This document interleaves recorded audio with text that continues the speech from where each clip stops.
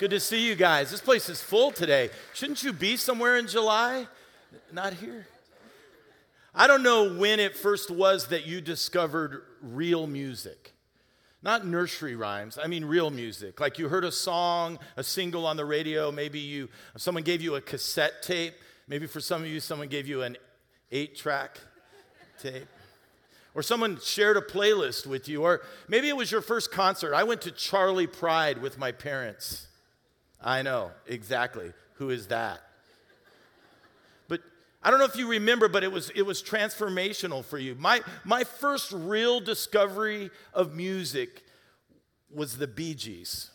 I know, it's the Bee Gees, and I can still sing all the lyrics of the Bee Gees when they come on, and it's priceless. But then in the 80s, because those were my high school years, I spent a lot of time with all those hair bands, Duran Duran and Def Leppard. And if we weren't in church, I would tell you that I was influenced greatly by the prophetic Christian worship band AC/DC as a kid. And some of you, maybe you were influenced, like the music you recognized right off the bat was that angsty Nirvana type music, or maybe it was the pickup truck music of Kenny Chesney, or maybe today you're influenced by the intense music of Kendrick and Drake. I was asking my barber, Dwight, he's awesome.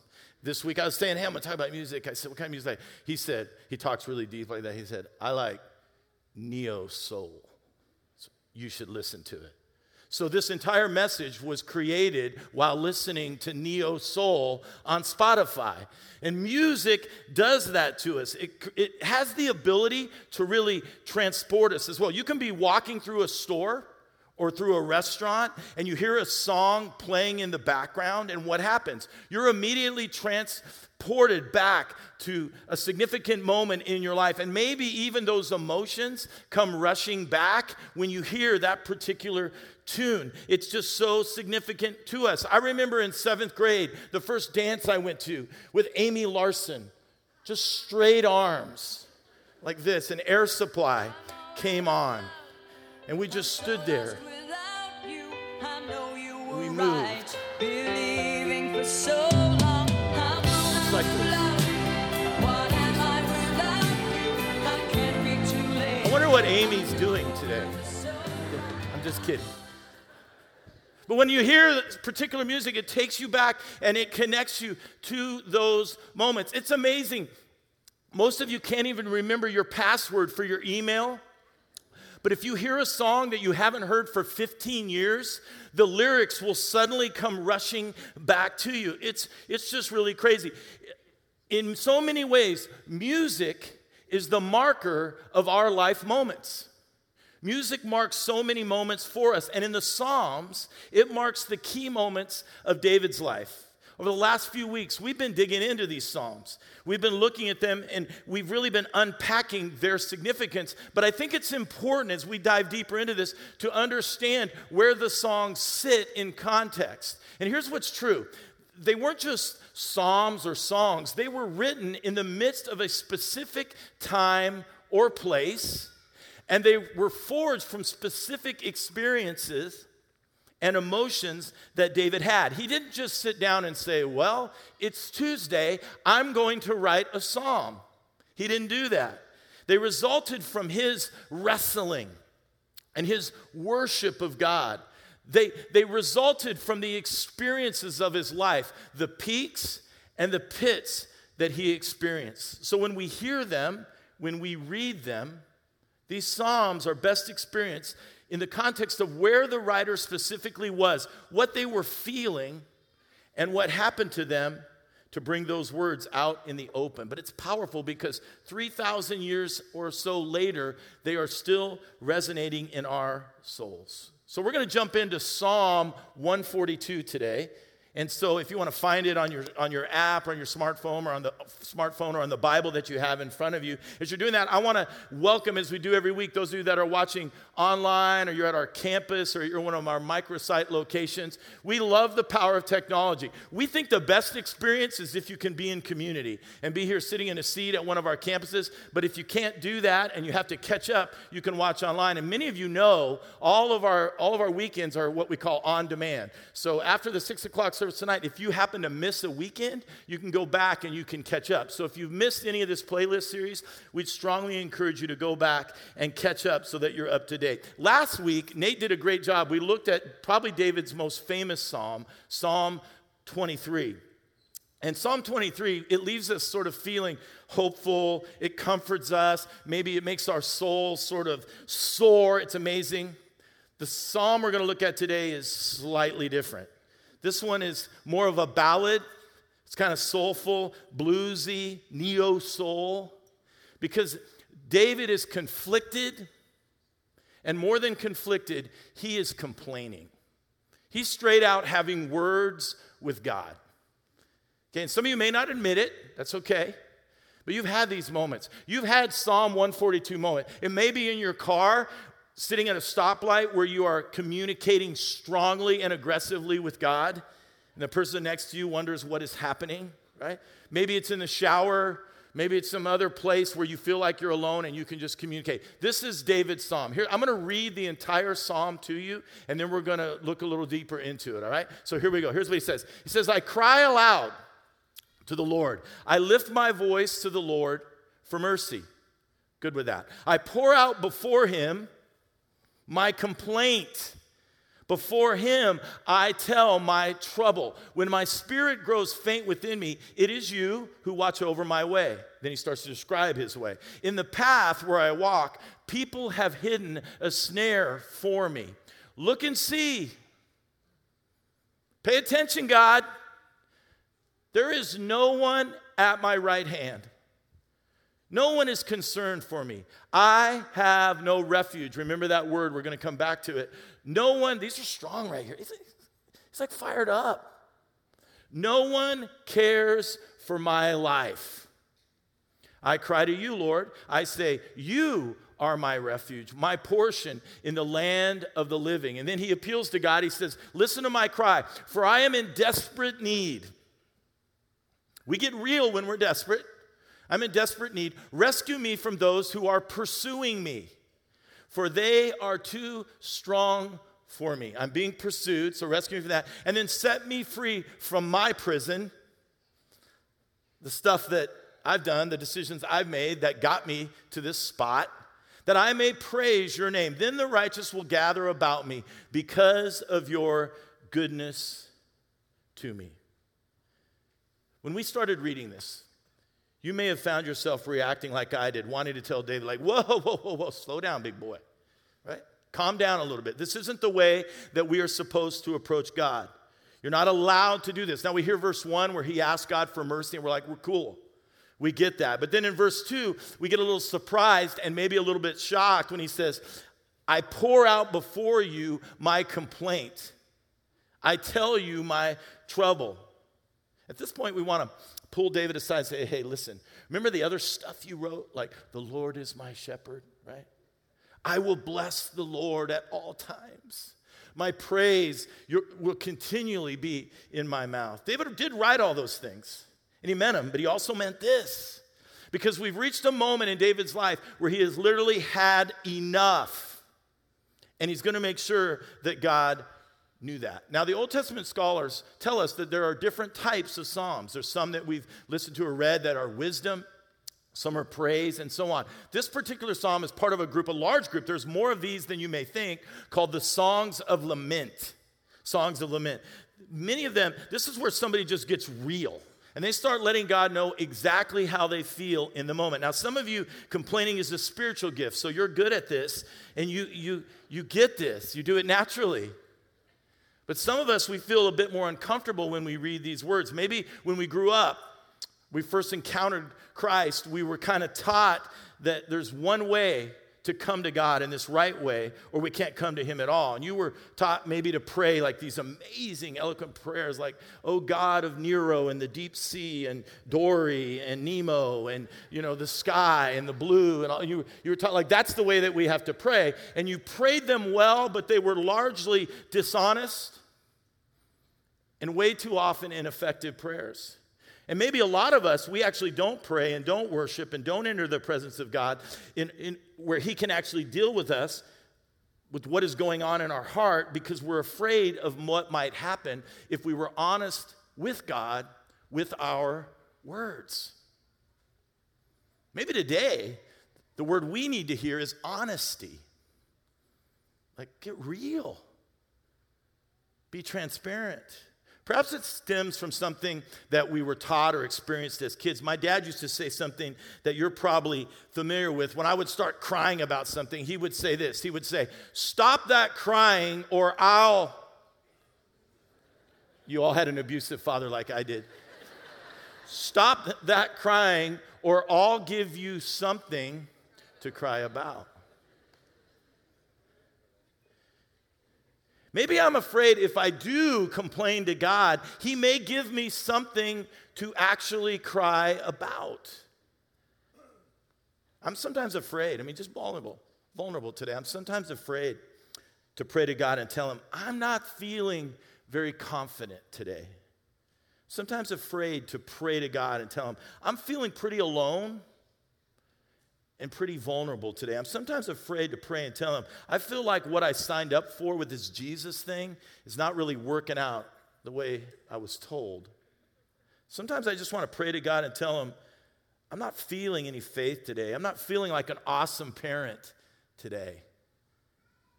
I'm not real proud of how I responded to that situation or that decision that I made today. And sometimes I'm afraid to tell God, I'm not even sure I'm a Christian today. But if we don't learn how to pour out our complaints in his presence, they will pour out somewhere else. Just get on Facebook, you know what I'm talking about. I know it's much more fun. But David gives us this amazing permission to start approaching God from where we truly are. And if David is, as we are told, a man after God's own heart, and he can do this, so can I, and so can you.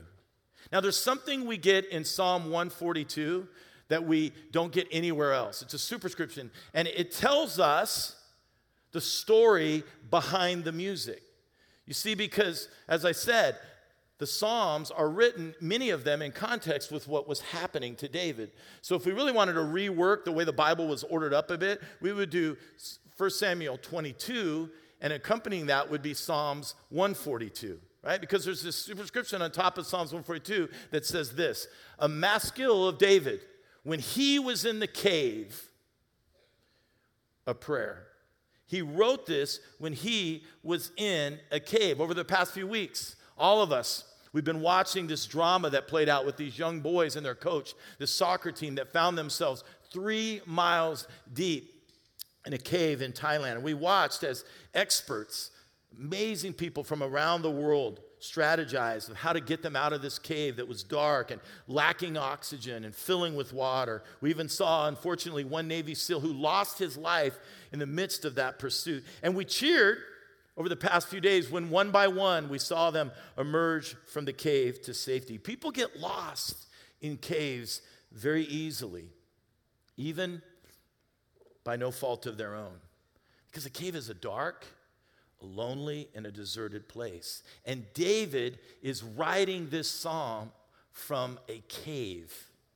And the acoustics in this cave are awesome. It's like when you're singing in the shower, and you are good. Like, you're really freaking good. Like, you're like, I should probably go on The Voice. I'm that good. Because the acoustics in the shower make everything. Well, David's in this cave, and so when he begins to complain, when he begins to express himself, the acoustics are good. And so he's expressing himself very, very well. He's telling God what's up. He's letting God know that he's had enough. And some of our best expressions of our relationship with God will be born in these cave moments, not when we are necessarily celebrating, but maybe when we are sitting in despair. That's when some of the best expression of what's going on with us will come out. And God is in that depressed place. God is in that darkness. God is even in the cave. Now, David is expressing himself, and he's taking advantage of these cave acoustics because of two main complaints that he has in his life. Here they are, and then we'll talk about each one. The first one is he's confused about his calling, And secondly, he's convinced that no one cares. Here's why he's confused. We know David as a giant killer. And he's now been anointed, and he is assumed to be the future king. However, as future king, his calling there is much different than his current circumstances. Remember, music always takes place, specific time and place and emotion. So where was David when he was writing these words? They tell us, not in a castle, not in a palace, but in a cave. And 1 Samuel 22 is actually where we see the story that led to this song or psalm. We read in verse 1, where specifically David was out. That's why the Bible's awesome, right? Here's what it says. It said, David left Gath, and he escaped to the cave of Adullam. He left Gath, and he escaped to the cave of Adullam. Now remember, David's story starts with a string of successes. We're going to be looking at David's story at a deeper level come this fall. But he starts as he's anointed king. All the brothers come around, and the prophet Samuel anoints him as the future king. And then he goes out, and he kills Goliath, and he's a hero. And King Saul takes him under his wing, and the armies love him, and all the people write songs about him. But his path to this cave started when his life literally flashed before his eyes. He's sitting there with King Saul, and King Saul is starting to get jealous, and his temper is starting to rage.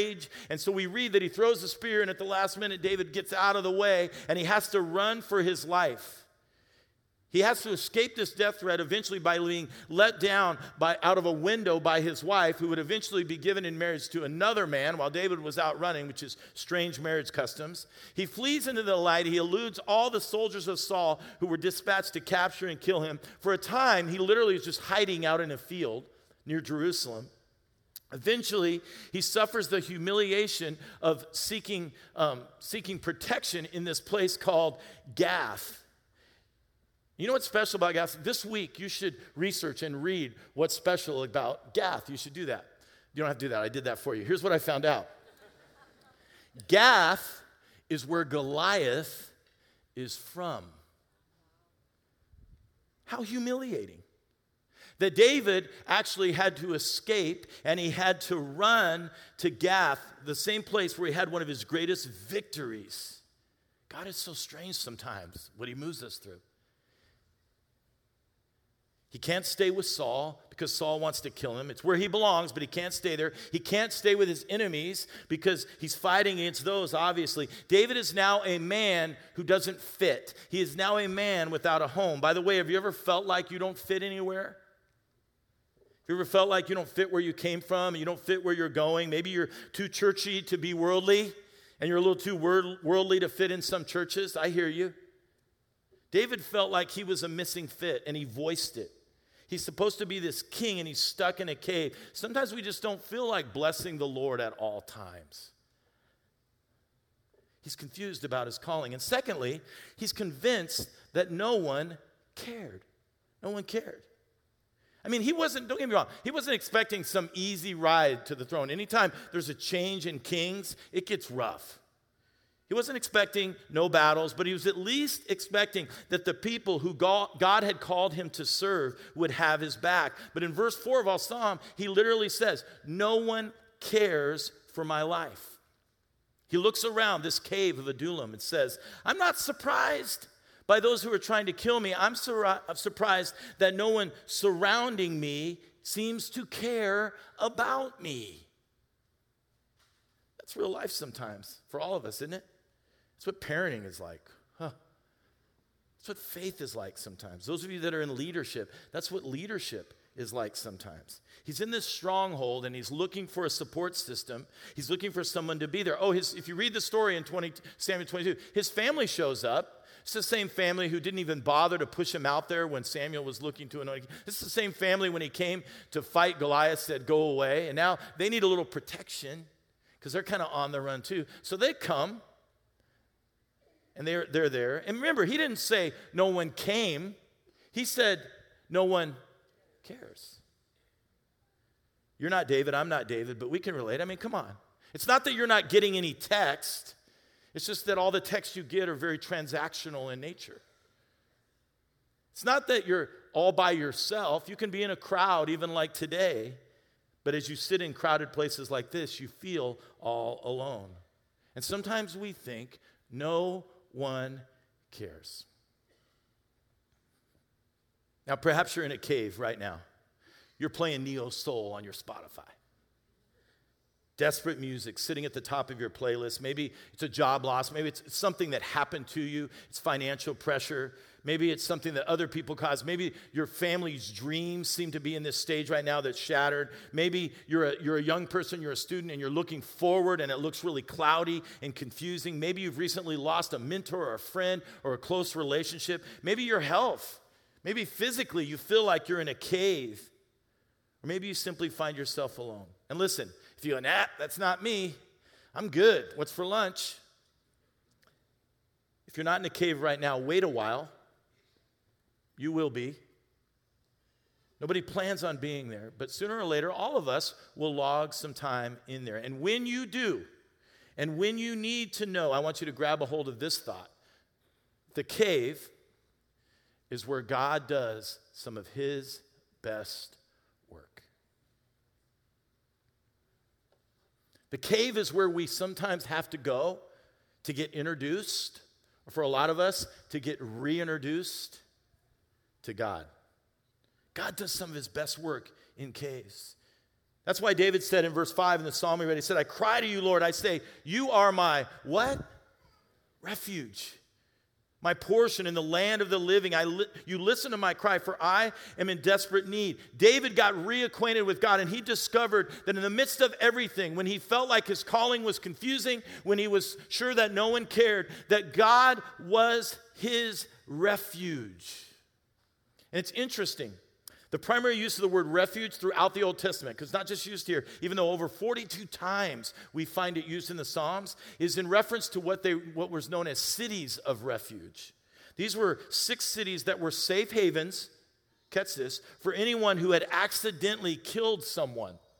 And they had to flee from that experience. If they got to those cities, they had refuge. And the avenger who wanted to come, they were safe from that person. And what makes it an interesting idea is when we picture God as a refuge is a place to flee when one is pursued. So if we're being pursued by life, by stuff, by moments where we need refuge, that's where God comes in. And sometimes it takes the form of a cave. The picture of God in the Psalms, the picture of God in the Old Testament is he is this hiding place, this stronghold, this refuge in time of trouble. In the Psalms, David even uses the term again in Psalm 34. He says this, taste and see that the Lord is good. Blessed is the one who takes refuge in him. Sometimes it's good when all the props and all the support of our life are gone, you discover that God is enough, that he is our refuge. Sometimes when your worst fears are actually confirmed, yay, when our inadequacies are right there in front of us, you discover God is enough. He is our refuge. And David discovered in this refuge that not only was God there, but he actually was not as alone as he thought he was. God provided some support to David in this strange place, but in a very strange and surprising way. Back in 1 Samuel 22, let's listen to who God sent to David. It's quite the crew. Here it is. All of those, triple D, who were in distress or in debt or discontented gathered around. Yay. I'm in a cave. I'm feeling lack of support. So God says, you need support? I'll give you some support. Let me give you some people that I would call EGRs. Extra grace required. Okay? You all have them in your life. They may be sitting next to you right now. Okay? Don't look. Don't look. Right? That's these folks. Then they got crisis, they're in distress, they're bankrupt, right? Or they're whiny, right? They're discontented, they're upset, they're whining all the time. These are the people, and David became their commander. And about 400 men were with him. Listen, this may not sound like much, but there are some things that come together in the cave. When you get alone, when you're desperate, when you feel alone, and you finally say, okay, God, I need you. And these would be the men, this motley crew, who would be alongside David as he ascended, as he fought those battles, and he ascended to the throne. He discovered through these men, as we read the story ongoing, true support, and he renews his strength, and he resets his purpose. God was his refuge. He was not alone. And then the moment came when it was time for David to actually leave the cave. To leave the cave. It was time for him to move. Remember, David had been on the run. He had been pursued, and he had escaped to this location. It was an appropriate place because he needed a point where he could stop and hide. And some of you have experienced that. You've gotten yourself kind of into a safe place. You needed to regroup. You had something happen. You needed to breathe. You needed to take a breather. But here's my warning to you, and I think God has the same warning to David. The place where we feel like is the most safe may also be where we become the most stuck. The cave can be a place for a season that holds you and hides you, and you feel that refuge of God. But eventually, it's time to move. The cave is not a permanent position that God wants to have you in, or we become cave dwellers. So here's what God did. He sent a voice, a mouthpiece. He sent to him the prophet Gad. And here's what the prophet Gad said to David. He said, listen, let's go. He said, do not stay in the stronghold. Bro, you've been here long enough. You're surrounded now. You've regrouped a little bit. Do not stay in the stronghold. Go into the land of Judah. He says, if you stay in this cave, David, you won't be able to save people. You won't be able to do the exact things that God has called you to do if you just sit here. You've got to move. Actually, we learn later that David had a battle to fight in the land of Judah that he couldn't see yet. And when God had gathered those 400 guys around him, he had an army who was his tightest and closest friends. And he didn't see that quite yet. He couldn't see it because he was in the cave and he had to get out of the stronghold. Now listen, some of you are in the cave in this moment. I've been there. Here's what I want to warn you about. That cave you're sitting in today can become a mentality. Sit here for a second on that. It can become a mentality. There are moments where life puts us in a cave. There are moments where we choose to step into a cave for a bit. But it can become a mentality where woe is me, I can't move, nothing goes right, God isn't here, I have no support. You can do the complaint thing. You can do the Psalm 142 thing. God's cool with that. And when you're done, God says, go. You got it all out of you? Great. It's time for us to move forward. And the prophet comes and tells David those words. He says, get to Judah. If you find yourself in a cave today, the most destructive thing you can do is nothing. I want to encourage you, take a step out of the cave. I think God's kind of wired us and made us in such a way that a single step of action will begin a process of transformation in us. And the prophet said, you have to go to Judah as quick as you can get there. And I learned this week that the word Judah actually means praise. So when David tells God he has to get out of the cave so he can give him praise, remember back in the Psalm, God says exactly, you need to get out of the cave because you got to get to Judah because Judah means praise. And that's where you're going to praise is when you get back busy. You start doing what you're supposed to be doing. You start living out the purpose that I gave you. Get out of the cave. You have to step out of your feelings, your circumstances. That's how David ends his psalm. He says this, remember? He says, set me free from my prison that I may praise. Get to Judah, get to Judah, get to Judah. I may praise your name. Then the righteous will gather around me because of you, because of your goodness to me. I don't know what Judah is for you. I don't know. I don't know what your post-cave destination is. But I would encourage you today, if you're hearing God say, get to Judah, that you need to take that first step out of the cave. Stop sitting around. Make a move. Because it's time for us to remember the cave is where God does some of his best work. It's awesome. Now, I've spent some time in a cave. Some of you have experienced that same kind of cave. The cave that's really dark. You know, it's that dark cloud that comes over you. That cloud of discouragement that leads to a place of even greater darkness of depression. For me, my cave during that period of my life was a walk-in closet. Because I would get up in the morning and I'd be like, okay, I'm going to do this. And I'd walk into the closet and I'd try to get dressed and I'd end up face down on the carpet. Like, I don't think I want to do life today. And it became this cave.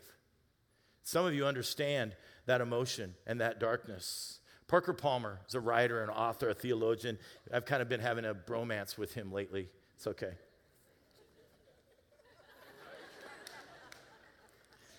And I've been reading some of his work, and one of the things that I like reading him is that he's had periods in the cave. He's had 2 or 3 strong life moments where he had to experience the cave. And in one of those periods, he shares a poem he wrote where he was struggling to move to Judah, where he was struggling to move forward in his life. And he titled the poem Harrowing. Harrowing is has a double meaning, so I used it. Harrowing is like, oh, it's scary. And harrowing is also a method they use in farming. After they've plowed the fields and they have a lot of that big dirt left, they will harrow the fields, which will smooth it out and prepare it for planting. So he wrote this poem. And I wanted to speak to your heart today as you begin the process of moving to Judah. Here's what he said. He said, the plow has savaged this sweet field, misshapen clods of earth kicked up, rocks and twisted roots exposed to view. Last year's growth demolished by the blade. I have plowed my life this way, turned over a whole history, looking for the roots of what went wrong, until my face is ravaged and furrowed and scarred. Enough. Enough. The job is done. Whatever's been uprooted, let it be. Seedbed for the growing that is to come. I plowed to unearth last year's reasons, but the farmer plows to plant a greening season. The most important sentence is one word that I want to leave you with today in that poem, and it's the one word, enough. Today, if you've been in a place that doesn't let you breathe, a cave that doesn't let you breathe the fresh air of God's grace, if you are recycling over and over again pain and sadness and despair and stagnation, it's time to get to Judah and to say enough. Enough. I can live my life as a process of ravages and scars. I can stay in a cave and I can linger too long. Life is harrowing and it makes us feel better sometimes. Or I can say enough. And I can choose to leave yesterday as sort of a foundation of a new crop, a new experience, God's grace that's going to play out in my life. And I would encourage you today, it's time to place our faith in the refuge of God and move from the darkness of the cave into a new greening season where God can grow us and stretch us as we move forward towards Judah. Let me pray for you today. Father, we just pray right now in this moment, with our eyes closed and our hearts intent and laser focused on you, that you would just do an incredible work in us. God, that you would work in hearts that are feeling it right now, that we would sit and soak it up. God, if there are complaints that need to be made, help us to say them.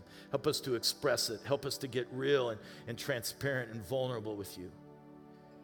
God, if there are caves we've been sitting in and we feel that conviction that it's time to move, may we move. God, I pray that in this room and as people watch online, that movement would happen from the cave to that place of new growth and new grace. We say enough today. And we walk confidently in that. We ask it in your name. Amen.